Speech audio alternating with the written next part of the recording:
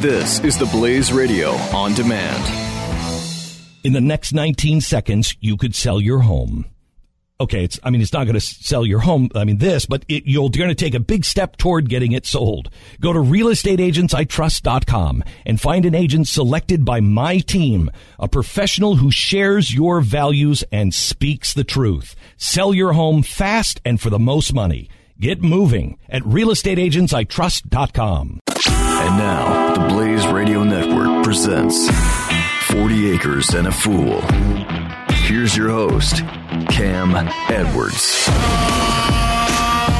Greetings from the near frontier. Thanks so much for tuning in to another edition of 40 Acres and a Fool from the Blaze Radio Network. Cam Edwards, your host. Not at the kitchen table this week, not around the fire, and unfortunately, no Miss E on this episode. But we do have updates from the 40 Acres and some stories from rural America that are just absolutely mind-boggling. So first, I do want to get to an update. I know, and thank you again for keeping Missy in your thoughts and your prayers. I wish that I had better news to report. Unfortunately, I don't. For the past 2 weeks, Missy has been on a corticosteroid. The original diagnosis that she had received way back around Memorial Day was pneumonia. She went through a round of antibiotics.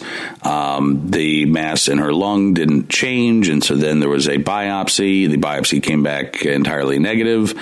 So they thought, well, maybe it's a different kind of pneumonia, and they put her on the corticosteroid. And I'll be really honest with you.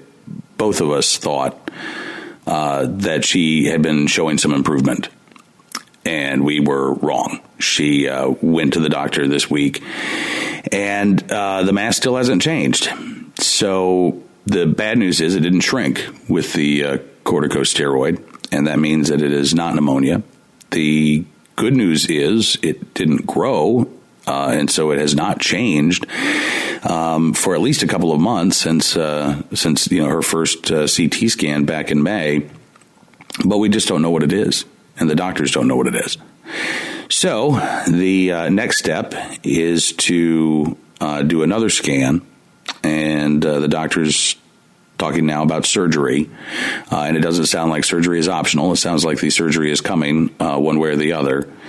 So it's now got to the point where this has become, it's gone from being something where we were mildly concerned about, but we thought it could be treated, to something that is now kind of freaky, honestly, and really, really worrisome, just because we don't have any answers, but that's a big part of it. We don't have any answers. And so your mind tends to go towards the worst possibilities. You consider the worst possibilities, and maybe sometimes you dwell on those worst possibilities. So we're all a little on edge this week here on the 40 Acres, and hopefully in about a week or so, maybe a little bit more, we'll have more information on what's going on. But in the meantime, please keep Missy in your thoughts and your prayers. They are greatly appreciated. I can tell you she feels fine. There's no pain. There's no discomfort. That's one of the things that has the doctors so curious. And they still don't think this looks or acts like cancer, but they don't know what it is. And so having ruled out pneumonia, having ruled out fungal infections, having ruled out, all of the things that wouldn't be cancer, or at least the things that they've thought of that would not be cancer. I think the concern, or they're thinking now as well, maybe it is cancer and it's not acting like cancer. But honestly, the doctors at this point are stumped. So that's where we are. And I will certainly keep you informed. And again, I really appreciate all of your thoughts and your prayers for Missy. And go ahead and include the kids if you want to in your thoughts and your prayers this week. This has been pretty hard for them, especially our grown kids who, really, I think, kind of understand what's going on. We've been keeping all of our kids in the loop here. But, when you're young, you think that your parents are invincible. They just are. I remember my dad had a heart attack when I was a kid, and it was a pretty serious deal. But to me, it was just, well, Dad's still here, right? So Dad's okay, and you don't necessarily know all of the uncertainties. That's one of the good things about being a kid, I suppose, is you don't think about the uncertainties that exist in life. But if you could keep them in your thoughts and your prayers as well, I would certainly appreciate it.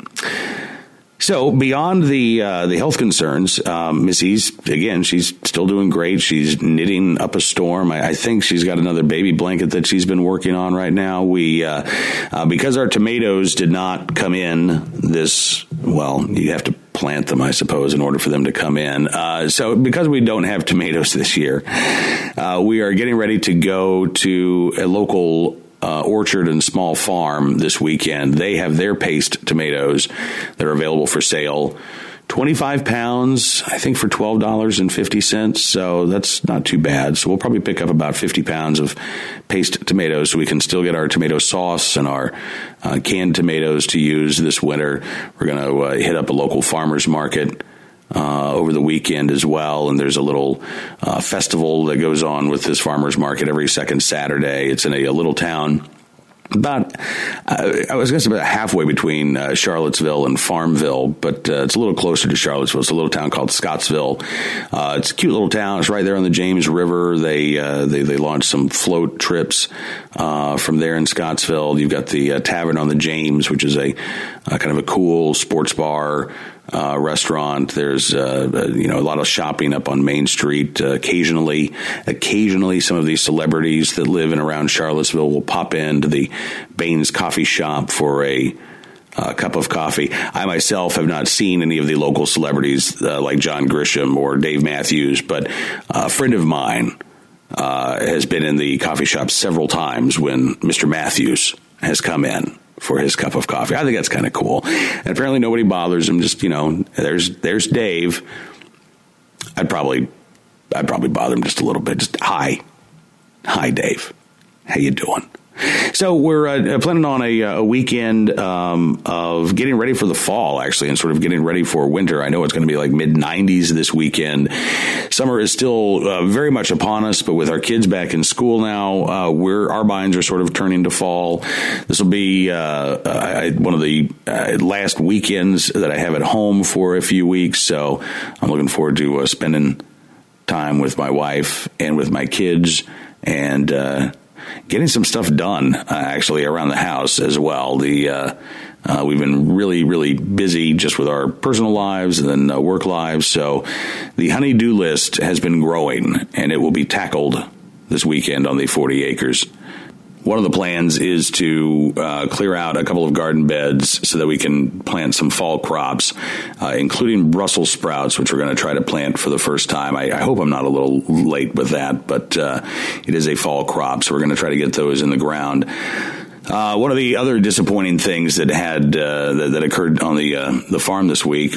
So last summer, Miss E, in a burst of energy while I was at work one day, went out and got 9 apple trees and planted 9 little saplings, of which probably 3 were eaten by deer that first fall. So then we were left with 6. And then I think there was a lawnmower accident that took care of 1. I think another one got eaten earlier this year. And the biggest one that we had, the one that I was like, all right, well, if all the other ones go away, at least this one is going to remain, and it's getting big enough, snapped in 2 one morning this week. I don't know what got it. I don't know if a clumsy deer fell on it. I don't know if we had a bear wander through the orchard in the middle of the night. There are bears around, and this just, snapped in 2. But the biggest apple tree that we had is now gone. So we're down to 3, and they're kind of stumpy. They've been nibbled on. So I don't know what we're going to do about that. I would really like to have some apple trees in our orchard. So when we go to this orchard / small farm this weekend, I think we're going to be looking at possibly buying some bigger trees past the sapling stage and at least getting a couple of them so that we could hopefully enjoy our own apples at some point in the near future. All right, we are going to take a quick time out here on this edition of 40 Acres and a Fool from the Blaze Radio Network, but we have much more on the way, so stick around. We'll be right back right after this. 40 Acres and a Fool with Cam Edwards on the Blaze Radio Network.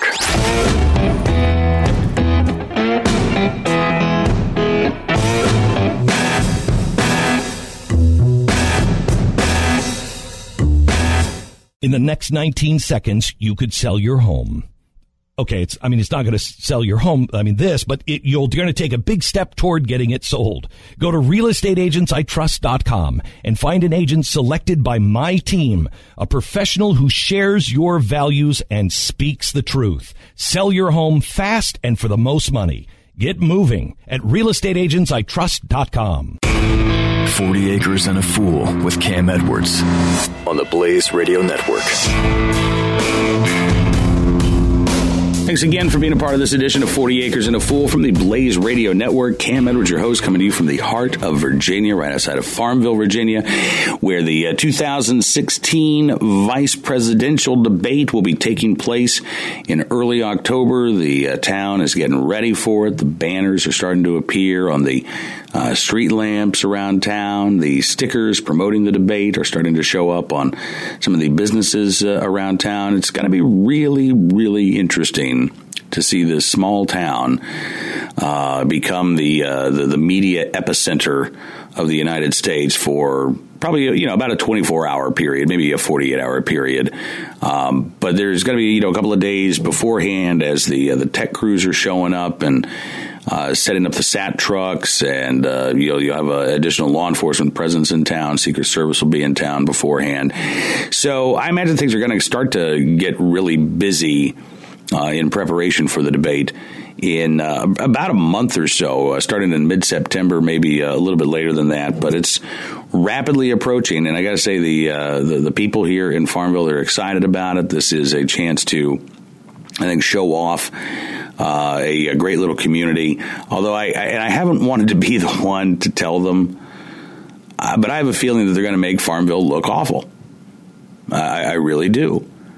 I don't know if we've talked about this on the program before. I had no idea that this had occurred in Prince Edward County back in the 1950s, but Prince Edward County Schools, where Farmville is located, this was actually one of the cases that became Brown versus Board of Education. And in fact, the majority of the students who sued in these lawsuits over segregated schools did not come from Topeka, Kansas. That was where the plaintiff came from. This was Brown versus Topeka Board of Education. But there were a number of complaints that have been filed around the country, one of them here in Prince Edward County over the segregated schools.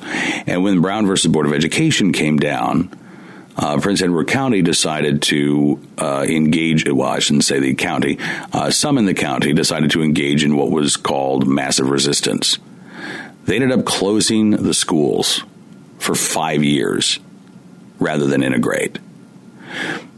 This didn't happen, by the way, in every county across the South. It didn't happen in every county in Virginia. In fact, it didn't happen in the neighboring counties around Prince Edward. But Prince Edward did engage in massive resistance, and you did have the public schools shut down. You had a lot of church schools and small private schools that opened up to educate the kids in that 5-year period. Mostly the white kids. The black kids in town were taught in a lot of church basements and were taught in homes. And it was, again, this was an awful development for the community.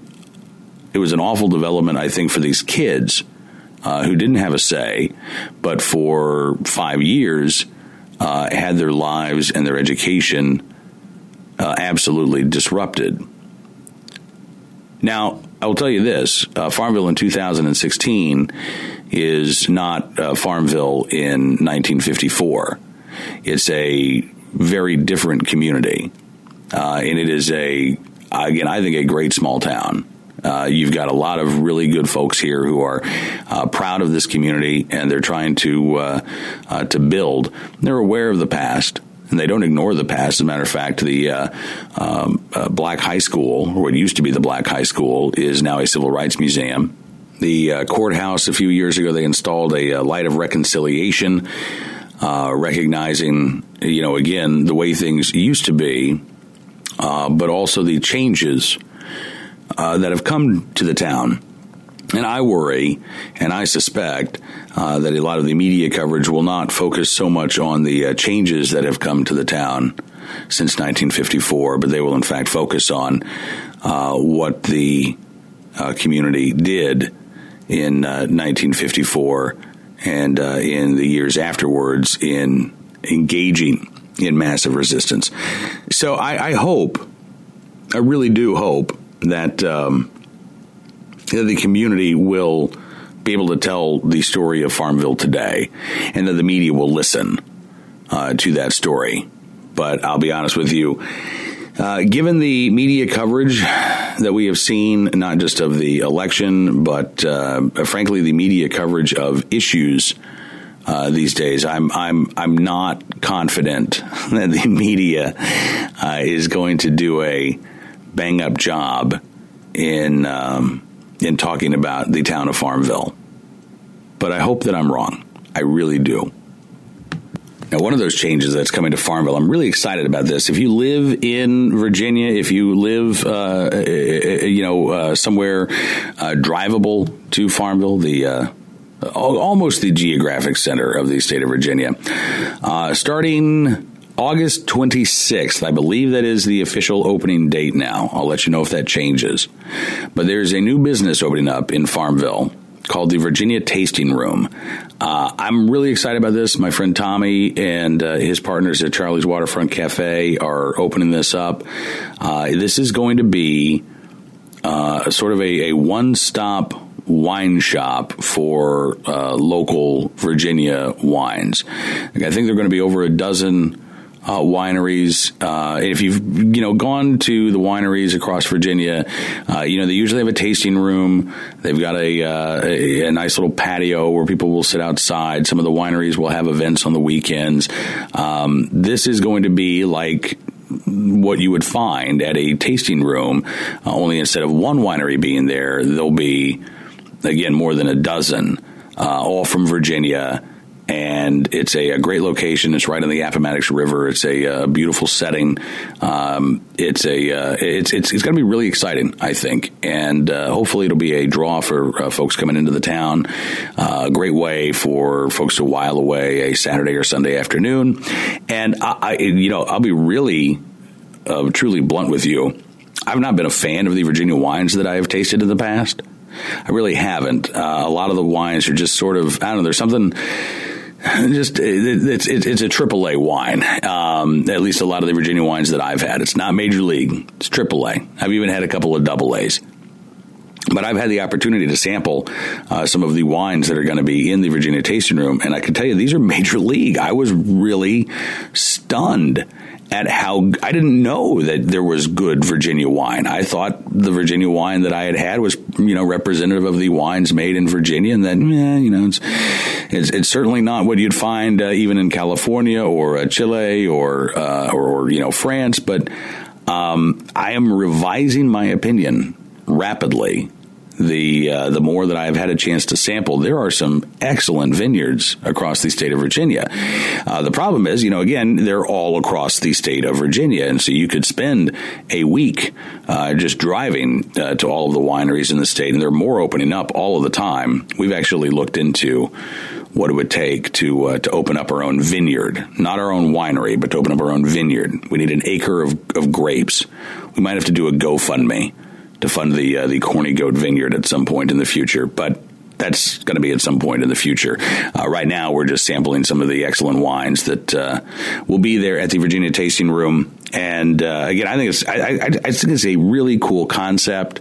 I don't think it's been done in the state of Virginia before. And, again, I think it's going to be another really great addition to a really great small town. All right, we're going to step away for a moment or two. We do have much more 40 Acres and a Fool from the Blaze Radio Network still to come, so stick around. We'll be back right after this. 40 Acres and a Fool with Cam Edwards on the Blaze Radio Network.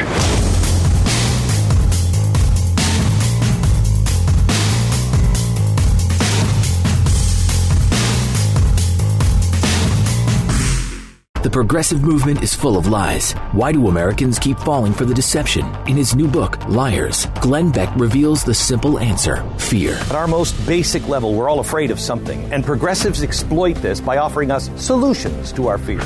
Solutions based on lies and an unrelenting hunger for power and control. Understanding the roots of these lies is key to helping us stop the disease of progressivism. Liars by Glenn Beck. On sale now at glennbeck.com/liars. Welcome back to 40 Acres and a Fool with Cam Edwards on the Blaze Radio Network. Still to come here on this edition of 40 Acres and a Fool from the Blaze Radio Network. We're going to get to some of your emails. The email address is 40acrefool@gmail.com, 40acrefool@gmail.com. And you feel free this week to send your emails, your words of support and encouragement. Just even if you just want to say, "Hey, I'm thinking about you, Missy. I know that she would really appreciate it. She's not here. She would be embarrassed if she heard me say this." Hopefully she won't listen to this week's episode. But if you are a listener, even if you've never emailed before,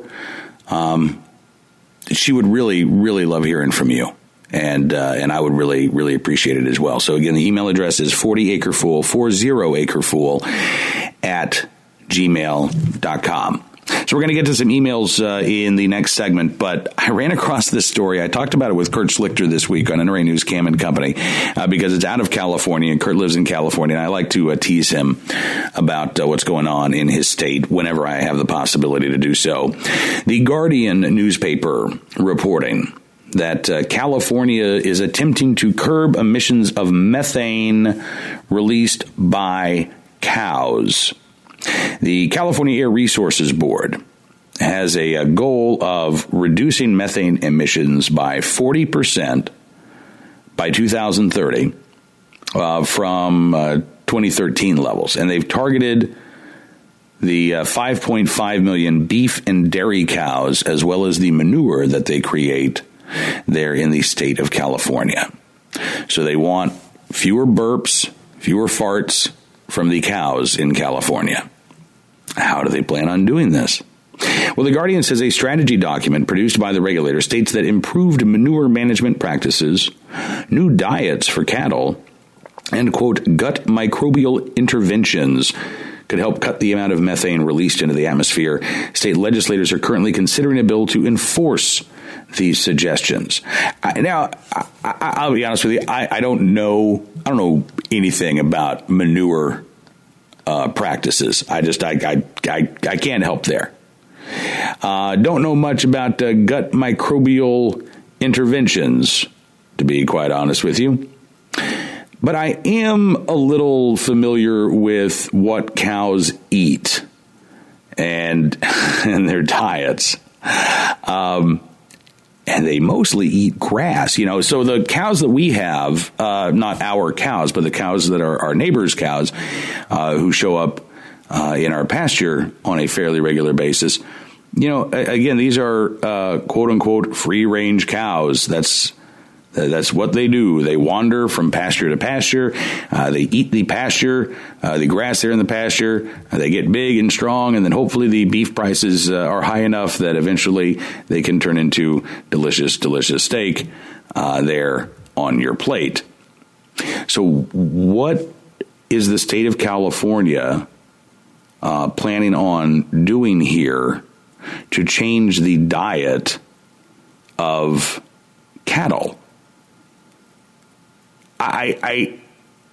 Is the state going to then require farmers to plow up their pastures, to plant different types of grasses, grasses that produce less gases? Is that what we're talking about here? I mean, this is crazy. This is bizarre to me. And it is bizarre to a lot of the farmers in California as well. The Guardian says the state's dairy industry has criticized the crackdown on methane leaking from cattle, launching a social media and email campaign that claims the ARB is overstepping its remit and raises the specter of exploding cows.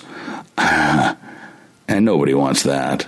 Unless you're a Monty Python fan or something. Anja Radabah, who's the chief executive of Western United Dairymen, says the focus here is to highlight ARB's efforts at overregulating the dairy industry. By nature's design, Cows pass lots of gas.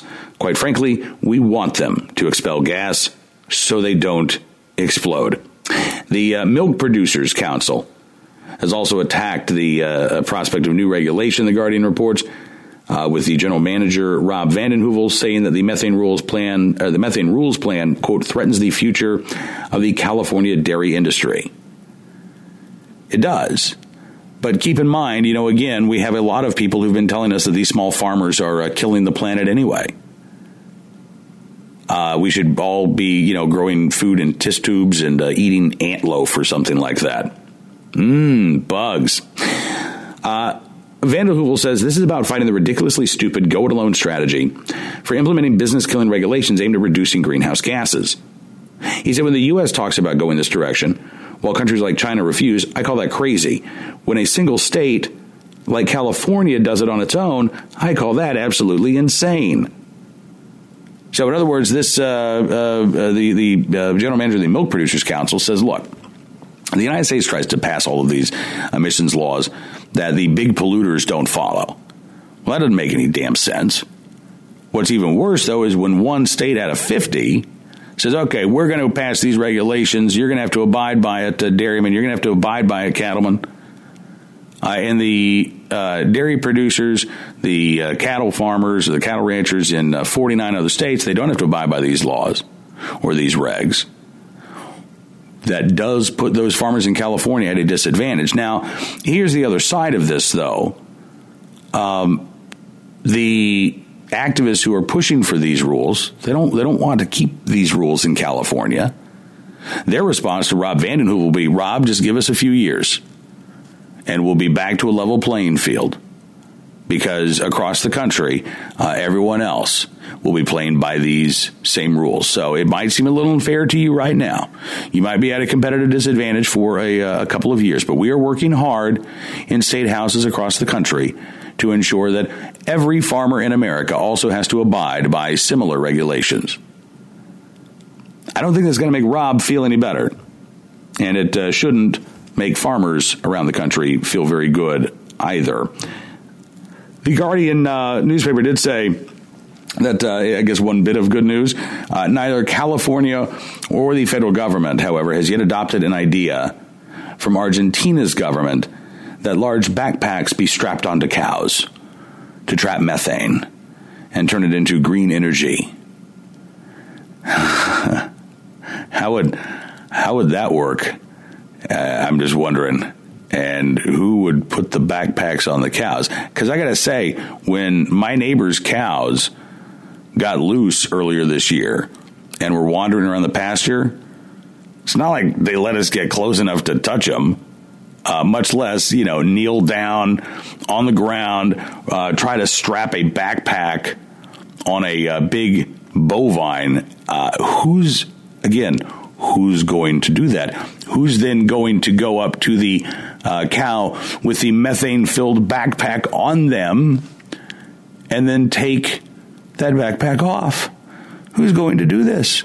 Who's going to ensure that the cows, as they're wandering again through the pastures, as they're finding shade underneath trees, as they're going into the stock ponds to cool off or to drink water, who's going to ensure that those backpacks don't fall off or don't get tangled on a tree branch? It seems like, and again, I don't know that this is the case, but it really seems to me like the people who are coming up with these rules haven't spent much time around cows.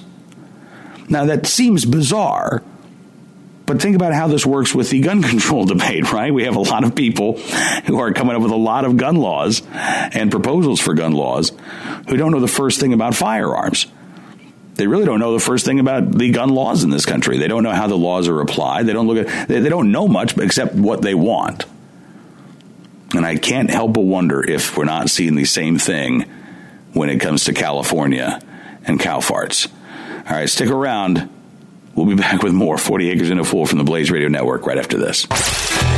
You're listening to 40 Acres and a Fool with Cam Edwards on the Blaze Radio Network.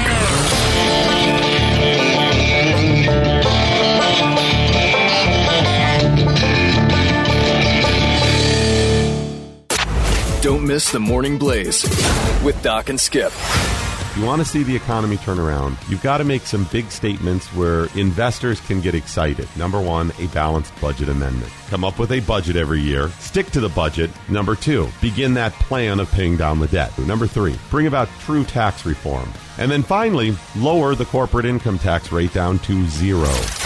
The Morning Blaze with Doc and Skip. Weekday mornings, 6 to 9 Eastern on the Blaze Radio Network. 40 Acres and a Fool with Cam Edwards returns now on the Blaze Radio Network. Cam Edwards with you. One more segment here in this week's edition of 40 Acres and a Fool from the Blaze Radio Network. So via email, and again, the email address is 40acrefool@gmail.com, 40acrefool@gmail.com. We were talking septic systems with Trent the other week, and I mentioned our setup, which is we know we have a septic tank. I generally know where it is, but there's no vent ports, there's no exposed porch or anything like that. So when I have no idea how we tell how full it is, if it needs to be serviced or anything like that. So Trent wrote back in. He says, Cam, we have the same situation here. There was not an exposed port or vent. We will have been here 5 years this coming Labor Day weekend and had no issues.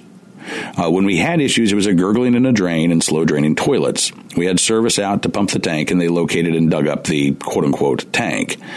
What we found was a common setup for this area when indoor plumbing was first introduced. Rather than a 1,000-gallon tank feeding a filter bed, a system of tile underground that allows the waste to leach into the soil over time, we had 2 cistern tanks, maybe 50 gallons apiece. Those were plumbed in sequence and then fed a single line that around here usually tied into a field tile or dumped directly into a drainage ditch. At this point, Trent says, I spent January snaking out that drain for a few days, and that was successful. He said, considering the job situation that was going to have to do, plus septic work, it really here is only done from May through October. In June, he says, that was no longer good enough. Things backed up again. We put in a single line to temporarily get the system working, but a modern system is going to have to be put in. He says, that's my story. Here's my advice. They make probe poles to find septic tanks. Local hardware store may rent you one.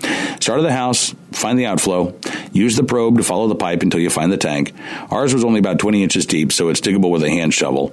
Says you can contact the local government and see what, if anything's on file with them, as local government, of course, gets to tell you what and how you can take care of the issue. He says if there's nothing on file, I would guess that you have a similar sort of system to mine, which is fine until that single drain pipe gets stopped. Things get sideways really quickly at that point. Yeah, I would imagine so. So, like I said, I do know roughly where the tank is because. Well, let's see, was it last winter? It was last winter when Mr. Freckles, our goat, passed away. And he was sick, didn't want to eat Mr. Freckles. So we dug a hole to put Mr. Freckles in, and I ended up digging right over our septic tank. It was cold, it was snowy, and I noticed there was this little spot on the backyard area as the hill sort of slopes down towards the creek that didn't have as much snow. And I thought, okay, well, I'll start digging there. And I got down, as you say, about 20 inches or so, and all of a sudden I hit something. And for a moment, Trent, I was really excited. I thought I had found treasure. And then I started digging some more, and I was like, this isn't wood. This isn't a chest. This is concrete. And oh, that's what it is. So I know on the plat for the land, we know where the leach field is. Although I'm almost positive it's not exactly where the map says it is. But I did not dig out all the way to see if what we had was a 1,000-gallon tank or a 2 cistern tanks. I will say this, though. Indoor plumbing came to our farm a lot later than what I thought. It wasn't the early 20th century. It wasn't after World War I or after World War II. It was more like as the Vietnam War was winding down. that's when our house got indoor plumbing. So it may very well be that they did install a 1,000-gallon tank. Hearing stories about the parsimonious nature of the family that owned the farm at the time, it may be that they did not go with a 1,000-gallon tank. It may be that they just decided to build their own, a tank. We've got a lot of do-it-yourself stuff here, but we haven't had any problems. I mean, we've been in the house now for 2013, 14, 15. It's about a little more than 3.5 years. And we haven't had any issues. We have one sink that is slow to drain, but I blame myself for that because that's the sink that I shave in, and I think it just gets clogged up. But we haven't had any problems with the septic system. But we also have 5 people in the house, right? We have 3 kids who, no matter how many times you tell them, hey, don't use wads of toilet paper, it's going to get clogged up, it's going to do bad things for the septic system. They sometimes remember and they sometimes don't. So my concern is just that, I would love to just have somebody come out and look and see what's going on. I worry that even that would be a really big project. So what do? Do you dig up the septic tank to find out, you're good? Or do you wait until there's a problem? I don't want to wait until there's a problem. Just like the dairymen don't want exploding cows in California, I don't want exploding septic systems here in Virginia as well. So I do appreciate the advice, Trent, and I may very well ping you offline and talk to you more. Also, Rob wrote in with a headline or a subject line, "Why aren't you crazy yet?" Is that a request, Rob? I'm not sure. He says, Cam, I just got through watching Tuesday's Cam and Company. I realized that you are standing virtually alone as a media voice in favor of the Second Amendment. He says, I understand that there are many scattered hither and yon, but they're mostly guests on your show. And he says, I'm passing over a couple of things, Rob, but thank you for that. Excuse the metaphor, he says, but Cam and Company is a lighthouse, and you are the lighthouse keeper. Well, again, I really appreciate that. I don't think I stand alone, Rob. I think that there are a lot of folks out there who are speaking up and speaking out. The problem is that, you don't find them, generally speaking, in the major newspapers in this country. You don't find them, generally speaking, in the BuzzFeeds of the world. Even the sort of edgy journalism like Vice is weird. They're, I think, in many cases pro drugs and anti-legal gun ownership. I don't get that. And certainly the broadcast networks, you don't find a lot of Second Amendment supporters. Not only do you not find a lot of Second Amendment supporters, again, you find a lot of reporters who cover the issue and don't know anything about the issue, or they know very little about the issue that they're covering. I think, in fact, Rob, I think that's a bigger issue even than the lack of Second Amendment supporters in the media. I don't know that we've ever really had a lot of media entities who are gun owners themselves or who support the Second Amendment. But I do think that journalists have become much more ignorant, generally speaking, about these stories and the issues that they cover. And one of the things that I really enjoy about my job is that I get to focus largely on one issue. So I think that hopefully, if I've done my job right, I do know a little bit more about the issues that I'm covering than maybe the mainstream media would know. But I think that's what I would fix. I don't expect the media to become pro-gun, but I would like them to become competent at covering the issues that they're covering. And that goes beyond the Second Amendment, by the way. We see this again throughout the media. Anyway, Rob says, in addition to everything going on in the news, he says, being a family man, I understand the responsibility that entails. Kids can be both the most rewarding experience and the most aggravating. And then there's Miss E. What can I say? He says, having lived a while, I know love's highs and lows as well. Right now, you have to be just so worried about her, and just know that you are not the only one who is. There are many people who you've never met who care deeply what happens to you, your wife, and your family, and to your mission here on Earth. I just wanted to say that. Rob says, I hope it didn't come off as too mushy. Not at all, Rob. I really appreciate that. And, you know this as well, Rob, as the man of the house, as the patriarch, as the husband and father, whether this comes from, society's expectations or your family's expectations or just your expectations. For me, I want to be able to shoulder these burdens. I want to be able to take this pressure off of Miss E and these kids, and I want my family to know that I've got their back, that they can count on me. So the good news is, Rob, I have broad shoulders. I have a strong back. I can bear up to a lot of burdens.